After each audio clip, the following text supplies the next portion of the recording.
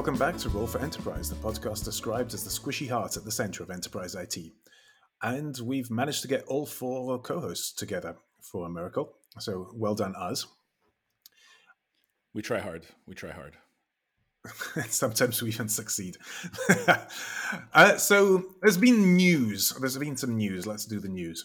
Microsoft beats on earnings and revenue, though Azure growth moderates. So that's interesting to me on a couple of different angles.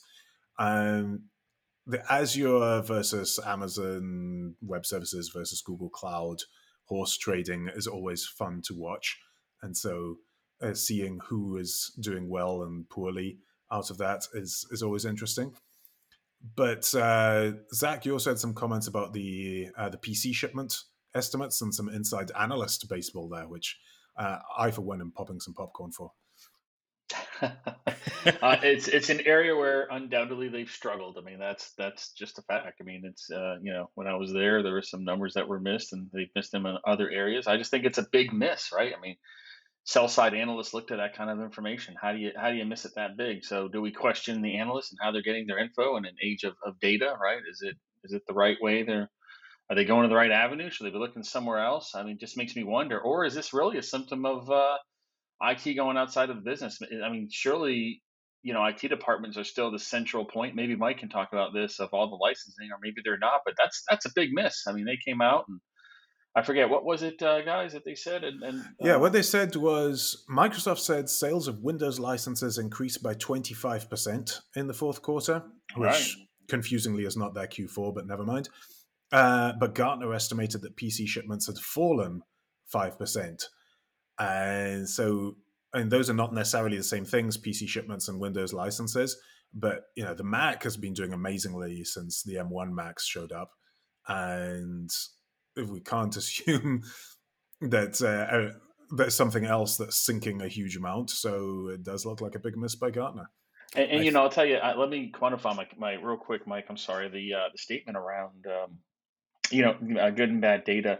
This is a well-documented story. If you go out there and you research it or Google it, Pure Storage and Gartner, they don't have a great relationship because, maybe 5-6 years ago, a well-respected analyst was gathering data on some storage and storage sales, et cetera. And I think Pure had given, it depends how you read the story. I mean, Pure had given maybe not misaccurate, but not fully transparent. I guess they weren't fully transparent.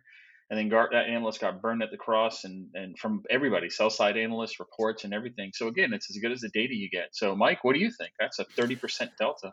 Yeah, I think, I think there's two aspects to this, right? The first one is so monthly active Windows 10 and Windows 11 PCs are like at 1.4 billion now. It was 1.3 in April 2021. So that's like 100 million add over a span of 9 months, 8 months, whatever it is. I think that's incredible considering the environment, semiconductors you can't get. And so it's like big, right? On the analyst side, I mean, look, everybody plays into the numbers that Gartner has, but if you're a vendor giving numbers, I guess, and I'm not on the vendor side, but I guess you got to think like, not only is this being used for people making decisions, but also by your competitors. And to be honest, in some spaces, why do you give, like, no one's going to make a PC decision based on what Gartner tells me. At least I don't think so, right? PC roadmap, or whether you're going to go Windows or Mac OS or whatever. So why would you give Gartner like true info? So yeah, I can see it. And storage too. I mean, are people really? So yeah, they're not going to have the right numbers. I would say that some of the other analysts have been always much better in this number because they're probably going to source data, PCs being sold, how many like Intel chips, how many M1s are being made, and then you could get like probably a much better accurate number because it is centralized. I mean, you're buying licenses at one point in any company unless you're a really small mom and pop shop, but that won't matter. I mean, my perspective is I've never thought of Gartner as the definitive source on numbers of shipments of anything like right. They can talk a little bit about growth rates in emerging markets and things like that. That feels to me like their numerical sweet spot. But if I was looking for, petabytes of storage sold, I would not be looking first to Gartner. I'd be looking to IDC. They actually love to crunch the math. Having said that, I also will say I've been part of the input process to a number of these over the last 25 years. Holy hell. The And acronym GIGO raises its head at this point. there is an element of that. There's an element of how much you want to be rounding, how much you want to be sharing, who you are, how you define the boundaries. And actually the most egregious folks around this are some of the, I would say, more lowbrow analyst firms coming out of other markets, where I've been on intake calls and essentially calls that fuel the numbers that they put out. And I'm not even confident that we're talking about the same category of items. Like, I feel like they're asking me how many burgers McDonald's has sold, and I get to answer them on numbers of bars of soap. Like, it's just fundamentally distinct. I don't believe any of it, but IDC seems a whole lot closer to reality, given, like you said, Mike, all the other data points that they bring to bear on the math. Same. I'm doing a whole market analysis right now, and the accurate numbers are IDCs, where I have the ability to cross-check. The other numbers are not borne out by the facts, let's say. Which is why IDC charges an arm and a leg for their analysis. Right. I mean, you sort of, they put in the work, they get the money. As they should. Is there a risk that Gartner puts somebody, everybody always refers to the Gartner quadrant, right? The magic quadrant and so on. Is there a risk that they put somebody like in that top quadrant as a market leader that has like 2 or 3 customers? No. No, because they'll ask you to talk to 10, right? And so you might provide 10 of a base of 20 or 30. And we know, by the way, to provide a meaningful number of customers to Gartner is often the barrier to being included in an MQ. Even if you have 100 customers, finding 5 of them to talk to Gartner that meet the specifications. And so they'll give you the specs. They'll say they need to be deployed on X number of machines or for over 12 months or these other things. By the time you get to that group of customers that Gartner is talking to, it's actually one of the hardest parts of an MQ submission. So it's unlikely that you're going to get essentially a zero player in the top right quadrant. But what you'll get is an exaggeration of somebody who might be a mid-market player that is able to produce the necessary documentation to make them seem slightly bigger than they are. It's a moving target. All right. So every year it depends. I can tell you Magic Quadrants year to year, it depends how they weight it. So everything's weighted. So this year, whatever quadrant it is, maybe there's 25% weighted on something, 25% here. Next year it could be 30 and 20, right? So you really need to read how they're weighting it every year when you look at the Magic Quadrant. Yeah. And second of all, the reason how they weed out some of the small players is some of the questions are around global support, global reach, channels, et cetera, et cetera. Customers in production for X number of months. That's right. And it is a moving target. And I got to be careful what I say, right? Because this is very serious. Gartner protects that Magic Quadrant with their lives. Vendors have tried to sue them, right, over certain things. They haven't succeeded for the most part, but it's a bold strategy, Carson. Yeah. Let's see how it plays out for them. And it's worked out well. Listen, it's worked out well for them, right? Forrester's trying to do their weight. It's worked out well for Gartner. Somehow it's latched on and people, but it is absolutely, it varies. It's how Gartner, and of course they'll look at data, they'll look at all the inquiries. They have the ability to go sift through all that, but it's yeah, and it goes back to what Lilac said. They cross-reference a bunch of different data sources when they're doing that. But here we come back to the enterprise software market is not the same as the PC sales market. It's a methodology that works well for looking at CMDBs, to pick something that none of us is in the business of currently. Thank God. but let me ask you, Dominic, that's a good point. I didn't even think about that. Yeah, maybe PC shipments, they are different, right? Mike, you probably buy licenses for remote desktops, right? For VDI, right?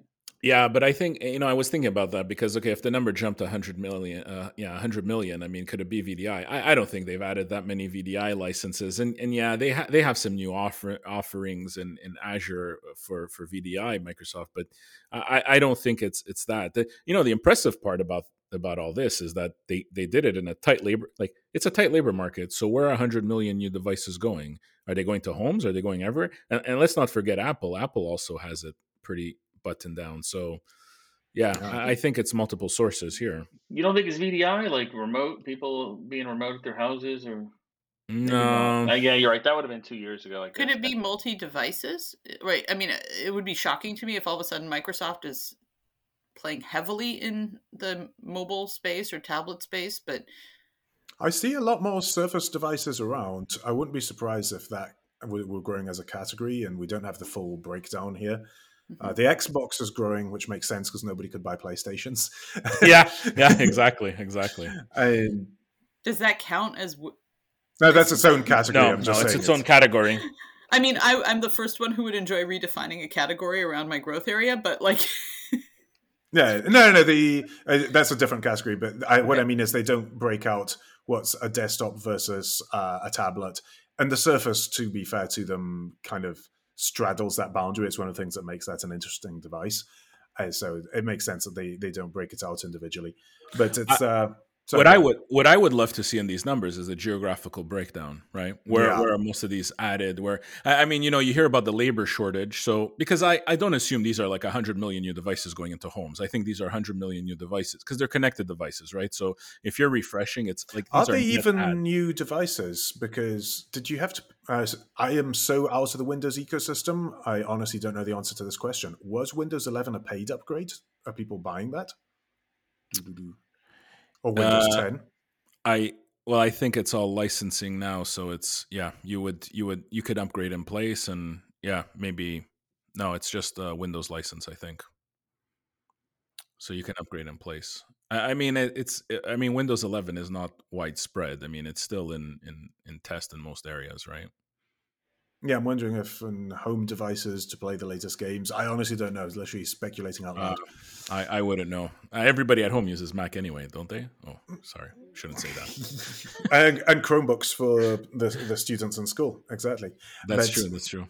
But the Azure thing is interesting to me. It's it grew 46% in revenue, but it's the first time for 4 quarters it dipped below 50% growth. So growth slowing. So, some people gave them some hell for that, and I'm like, it's still like 46%. Oh Gosh, I mean, a lot of companies would chew off their right leg. 46% growth. And also the base is growing, so it's harder to grow 50. Like the law of large numbers, yeah. And the expectation was 46%. So I'm not sure the people who are saying that this is a miss, but it's a slightly slower growth. Let me ask you, Mike. This is interesting. So, like in your China bit, and you probably can't talk specifics, and I can respect that. But with what's going on with Alibaba globally, do you think Microsoft can pick up more business, like in APAC and some of those other markets, and maybe emerging markets that are big Alibaba shops? Or I mean, again, I don't know what you can share, Mike, but what you can share, any insight might be good from your perspective. I think from a mainland China perspective, it's a different Azure there than your main Azure, right? It's not the same, and I think that offering is actually relatively new, so it will continue to grow. I think there's some companies, like if you look at Western companies, they're a bit worried about Ali Cloud and all this, but some people are putting stuff in there and taking advantage of it, right? There is a very big difference in the viewpoint of, let's say, because I think we make a mistake of grouping all Western companies together, and I think you need to group there's a different perspective of an American company and a European company and how they look at it. So I think they will pick up, but to be honest, most of this growth is from on-site and net new. It's all like the way they're growing is why people introducing new applications, the growth in data analytics. And data analytics is growing because everybody wants to get to AI, needs the data. This is where they're growing, right? It's net new and stuff moving from on-prem or hosted data centers to the cloud. And I think, a lot of these companies that have that are hosting providers, I think they're suffering quite a bit. The people are offering infrastructure as a service. I mean, it's just being sucked into Azure, AWS, or Google or whoever, right? So that's being affected in multiple areas. I think that's where most of the growth is happening. Yeah, Azure. You're right. By the way, Azure Stack has been their big growth, which has now been renamed. I forget to something else, but you're right. On-prem, which isn't that crazy. On-prem is their biggest growth, and they count that as cloud. Let's think about that for a minute.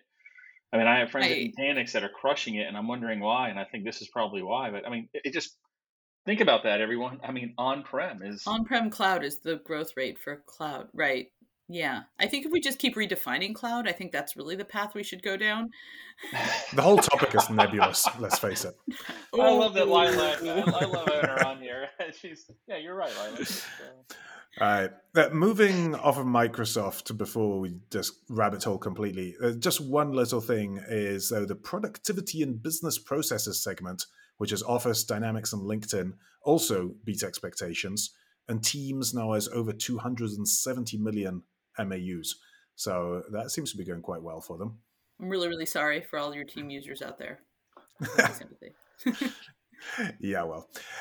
But what else? I take offense to that. I Do you? But yeah, but I've never really used like any of the competitors like Slack or Zoom or whatever. So it's just it works in a Microsoft environment. That's right. Quite well. That's it. So, Teams is nice as long as you live entirely in a Teams world, except they still have no concept of multiple monitors, which is weird. they're getting better. They're getting We're better. getting better. If you say it often enough, they'll just build it eventually. So there you go. But that is the You're gonna Microsoft way. manifest feature sets into Teams. The You've got a enhancement mood requests board. just pop up. Yeah. So last week we were talking about Microsoft making acquisitions. This week we can talk about NVIDIA walking away from an acquisition. So everyone was up in arms about the ARM acquisition that NVIDIA proposed to make and the concentration of power in the chip making sector that represented. And there was talk of the UK competition authority and the EU competition authorities and the interesting overlaps there, Brexit. But the NVIDIA seems to have decided this is just too complicated and it's not worth the hassle, which I think is probably for everyone's good. What do we think? Do we like the fact that this is not happening? I think it was a genius move, right? And yeah, right now everybody's saying they're walking away from it, but let's face it, they weren't going to get approval, right? So that's why they're walking away from it. I think that's clear to everybody. I mean, I think it's probably better, and then people would agree with it. I would have liked to see NVIDIA acquire ARM. I think there's a real semiconductor race here happening. And ARM is part of it, an essential piece of it to keep them alone. Now what happens to ARM? By the way, I think the rumor is now that SoftBank is going to IPO ARM. So there will be something happening. And yeah, if it was a company smaller than NVIDIA, would they have allowed this to happen? Probably yes. So I don't know where this goes after, but I think it's the first acquisition we see that doesn't happen in a very long time. And how does that bode for the rest of them is even more interesting. So let's see what happens next. I mean, and I would even play into I've heard more and more, like last week Microsoft announced like the Activision, like everybody's starting to raise their arms about that. Like it'll lessen competition, it'll be harder for the other companies, but it's still a number 3 player. But Microsoft is so big that they're worried that they can build moats, right? I think it's the fact that this acquisition didn't happen that will have other impacts on companies that they look to, especially now that the stock market's down and companies have chopped valuations. I mean, you would expect that it's going to be like an eating frenzy right now, but this might stop it from happening, which is quite interesting in everything. The stock market rout is also an issue for acquirers. And look at Zoom; they were one of the early fallers, and they had that. What was it? The call center software they were going to buy, and it was an all stock deal. Five9. Five9. Yep. And the Zoom stock tanked, and so they couldn't make the numbers work out anymore. So, sure, there might be some companies that become targets because their own stock crashes, but the acquirers equally will not have quite as big a war chest to play with. Unless you're a company with a lot of cash on hand, and Apple and Microsoft and so on, and then it's like, hey, maybe Zoom looks appetizing to me. Microsoft doesn't have a unified communication play in there. Maybe they're gonna snap up Five9 instead. There's a lot that could happen now.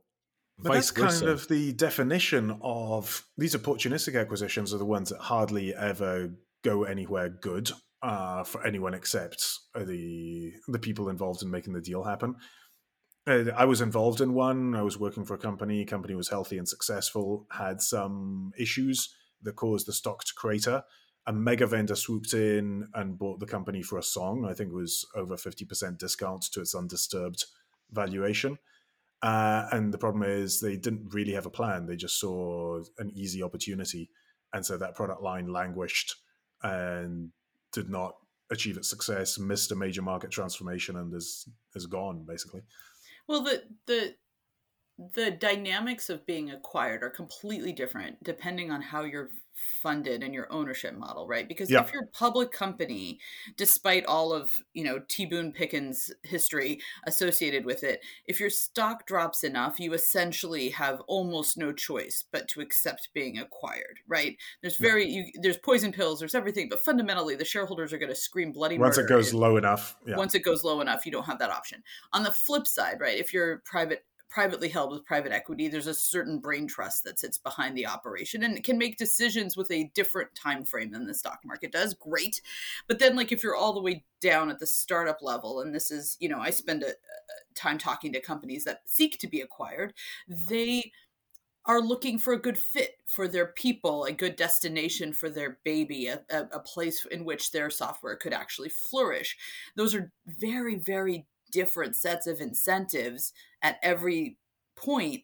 And I think that really very much changes the outcome, the profile of the buyer, whether it's a strategic buyer, whether it's a PE buyer, all of the negotiation, the math is different in these different places. And it's sort of on both sides of the game, right? What is the buyer's profile, and then what is the target's profile? Well, SoftBank is celebrating. Let me just say that. I mean, come on now. They're going to look for an IPO, a $40 billion acquisition. I mean, ARM will be valued at 10 times that. So that's maybe that. they'll even offset their WeWork losses. And then, I mean, really, and then from a technology perspective, I mean, what is this? I mean, I think this is good for ARM. I mean, now people that were hesitant with NVIDIA, maybe they jump back in. I mean, ARM was on a roll. So did NVIDIA just slow them down? Was it just like a speed bump for ARM? It's a good question, right? I mean, how about all the startups that have popped up the last 3 years, Mike? In this space, we hadn't seen them forever. Yeah. I to be honest, most of that is driven by blockchain. Let's face it, it's crypto and driving some of that. But yeah, ARM plays maybe in a different area. So that's true. Yeah, this will be interesting to follow because I think it will have repercussions in semi. I think before SoftBank cheers this on, I think Intel and AMD are probably the ones that are probably celebrating more than anybody else. You think AMD and Intel is celebrating, huh? More so? I don't know. Intel might have been happier to see ARM distracted by a lengthy acquisition process. I would think so. I would agree with Dominic. I think you're going to see Intel start to make ARM chips at a more rapid pace than you can imagine. I think Intel is a different Intel right now. Yeah, Pat's not going to go quietly into the night. No. And they've got some good strategy. Those of you who read the Stratechery, Ben Thompson's newsletter, he had a really good article on the subscriber list. So well worth going back for that if you missed it. But since you mentioned blockchain, Mike, there was something about Google Cloud hiring a legion of blockchain experts to expand its business. Yeah, all 5 of them are going to go to Google. All 5 of them. Yeah. I have to tell you, big shout out to one of my colleagues who told me how he heats up his swimming pool on blockchain, and it was a long story, but boy, was it clutch. I don't know the numbers here, but let's just put one thing in perspective. I think blockchain, and we're not talking crypto, right? We're talking like whatever. I think blockchain has come from the peripherals to something that companies are starting to use, and I think some companies will be forced to because the people they're selling to are going to force them to do things on blockchain, whether it's to track supply chain, whether it's to, I think it's the transparency that people are looking for. And I think the supply chain issues that we've had over the past couple of years is going to force a transparency that may push it to a blockchain way. Now you could call it Web3, whatever you want, but yeah, Intel, I mean, look, Google sees an opportunity, they're going to take it. How long will it take for this to be like viable and profitable? Holy hell, no way do I know that. But I mean, if you're with Google, that's no indication that it's a viable product. Yeah. It could just Yeah. be something they play with for 18 months and then kill. But They if might you're embed it in a glasses or shoes or something. It'll if be a you're- tab in Gmail for 6 months, and then it'll be superseded by something else.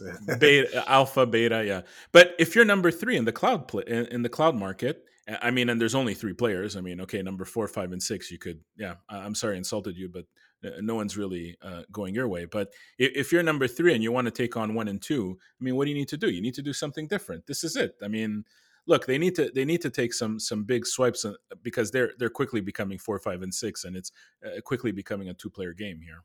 Yeah, and there are some legitimate applications of blockchain out there. Depending on where they go with it, could be something. We'll find out.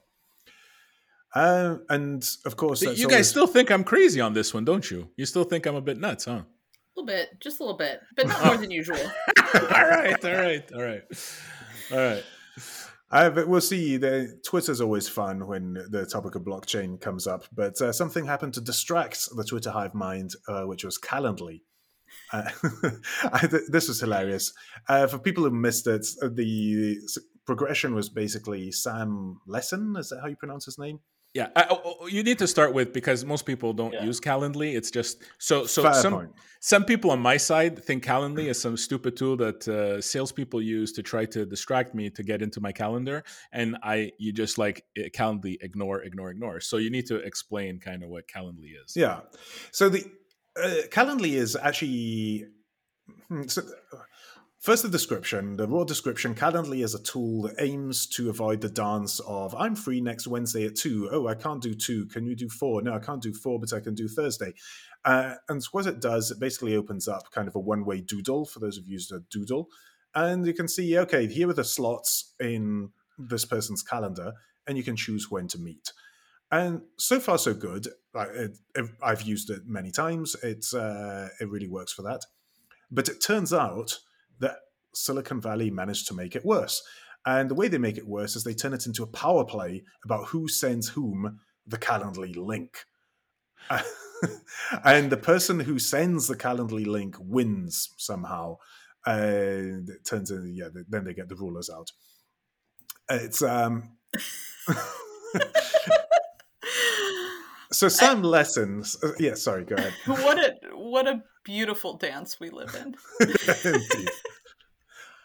And so that's the context of Sam Lesson's tweet. Calendly etiquette is the most raw, naked display of social capital dynamics in business. And then he has a whole screenshotted text attached, basically saying, if you send me a Calendly link, it's because you hate me. And so I was kind of laughing at this. Like, who gets so worked up about a Calendly link? Exactly. But then I found out, so following all the replies, apparently there is actually this thing where someone will reach out to you, they'll cold email you, and here's my Calendly. And that's different. The way I've always encountered Calendly is, we're going back and forth and you say, okay, we should meet, and the person I'm trying to meet is the one who sends me their Calendly. And so the power dynamic was, evident from the start. But cold emailing me with a Calendly link, that would rub me up the wrong way too. I have to. Yeah, but you just don't reply, right? Mike has got sort of block on every one of those emails.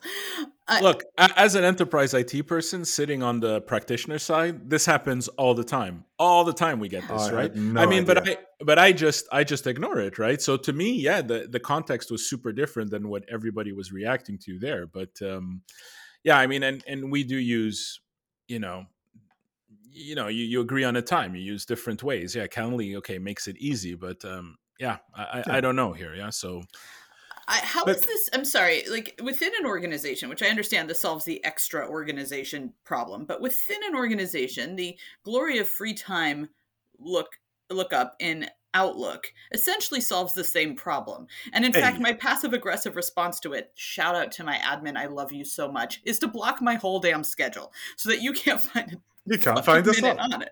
Exactly. That's how you do it within the org, which leads to the second tweet in the sequence. But hold on. But this is kind of key because it's about the applicable market. So Benedict Evans, that's 2 Benedicts this week already, he says, memes and social friction apart, my Calendly puzzle was always how many people have enough meetings to care are allowed to install stuff like that, shout out to Lilac, and don't already have someone else running their diary. It's true. I mean, the people who have an agenda that's that packed, and they tend to be high up enough that they have EAs, or at least shared EAs, already. So this is a vanishingly small market that's in between the people who have plenty of time to meet, and so it's not really an issue if you throw 3 options at them. They're usually able to accept at least one. And the people who are so busy that they have an EA or access to a shared EA, and you just go through them. How big is that stratum in between for Calendly and Superhuman and all these personal CRM things? First of all, that's one example. But what if you're in the gig economy and let's say you're 1099ing? You have 3 different organizations you're working for. I mean, come on, I think it's fractional bullshit. CMO. Let's drop it. It all depends, though. It all depends. I had a shared EA when I was at AppSure when I ran marketing there, and great, yeah. I mean, that was one thing, but I still had a use case for this, probably, right? Because I have my personal calendar and everything else. Our personal lives are busy. I think it's all bullshit. I think it's okay to use Calendly. Stop trying to tag people or fucking label people for using it. Yeah, I think that's my point. People make everything worse. Everybody, you should get rid of them. Use what makes your life easier, right? It doesn't matter. And if they don't know you, you're right, Dom. They might think this guy's a douchebag. What you're looking for is consensual Calendly behaviors. I think consent matters. Consent is sexy. Yeah, and that's the thing. I think it's the way people use these tools that's the real problem. But I mean, within an organization, I don't think you have this problem, right? Because you make your calendar pretty. Either it's just most senior person wins, or it's let's look at each other's shared calendar and figure it out. Now, if everybody was in the Office 365 ecosystem and using Teams, then you could message, if you have organization to organization chat, you could just message anybody. If you have Teams, you could pop up satya.nadella@microsoft.com and send Satya a message. You still can't see his calendar because he's outside the organization, unless your organization is fairly transparent that they don't care and show everybody's calendar. But that would be a bit too much. So yeah. If Satya gets any messages because of this podcast, I apologize. But yeah. Also, he's welcome to join the show. You're welcome anytime. Himself. But the final tweet in the 3-tweet sequence is Calendly's content and brand team. Fresh Twitter today. So hats off to them. Well done. That was the best reaction I've seen from a brand in some time. Because I think their cost is something like $2.99 a month. Is that it? Is that the Calendly cost? I don't even know. But they said that signups were through the roof this week because people looked at it, saw this. I had no idea this existed. Yeah, saw this storm, no idea this exists. They're like, this will save my life, and then signed up for it. So yeah, win for Calendly, to be honest. It is. Look, I started using it about a year ago, and I stopped using it. I only use it for a few months, but I kind of like it. I think it's good. Excellent. Link from the Microsoft story at the top of the show, and the potential acceleration of demand from the pandemic, people buying more devices. Now we're on the downswing from that, maybe. Could Peloton be an early warning of that? They had to either halt or slow production of bikes and treadmills, depending on which rumors and leaks you believe. Do you think everyone who wants a Peloton has now bought one? Seems plausible. I don't know. I still see net new Peloton riders. I think I believe, and I've had this conversation with my fellow enthusiasts, that their marketing is going to have to pivot. I think it went to a real luxury good place. Not their social. Their social did not, but their proper Super Bowl ad marketing went to a luxury good place. And I think actually it isn't a luxury good relative to most gym memberships in the US, right? I think it actually isn't. And I think that if they want to continue to grow market, they need to look more accessible to the next tier down, and become slightly less aspirational. That's a hard move going down market, though, without eroding. Such a marketing answer. Let me tell you what happened, right? So they produced so many bikes that they didn't sell. So now they have so much inventory that they had to practically stop production or slow it down. And they killed Mr. Big. And they killed Mr. Big. And actually they killed someone else in another show. But anyway, the real problem is companies should be looking at their data, should be using it to estimate what they're going to sell. And clearly they haven't got a damn clue if they need to almost stop production. Too much staff. I mean, don't forget, this is a company that bought Precor because they needed more manufacturing capacity. So I think they're just, great technology, but obviously internally, I don't think they're using great technology. So and others are catching forecast up, way right, off. Mike? Others are catching up as well.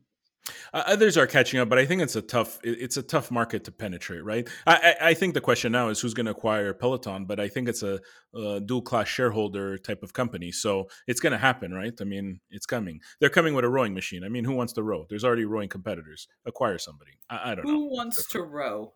Who wants to row? And Who wants to row? My rowing Dominic. machine right over there. And you think Dominic's I'm in the gonna buy- market to upgrade that. Now you mention it. Dominic- but Apple doesn't make a rowing machine, Dominic. Dominic will not buy a Peloton rower. He will find the most obscure great rowing machine with a screen like HydroFlow or whatever. Straight to Technogym, no question. Yeah, there you go. So it's done. He's going to buy a river. Jeez. Right. Yeah, sure. Okay, so on that fluid note, thank you for sticking with us. It's been great having all four of us. The conversation benefits from it, I'm sure. You can keep up with the show all week on Twitter at Roll4Enterprise or on our LinkedIn page. The theme music is by my friend Renato Podesta. Please do send us suggestions for topics and or guests for future episodes. The next few are going to be on the general theme of cloud, and we already have a couple of really cool guests lined up, so I'm sure we'll enjoy talking to. And I hope you will enjoy listening to. See you then. Thanks, everybody. Thanks. Thank you.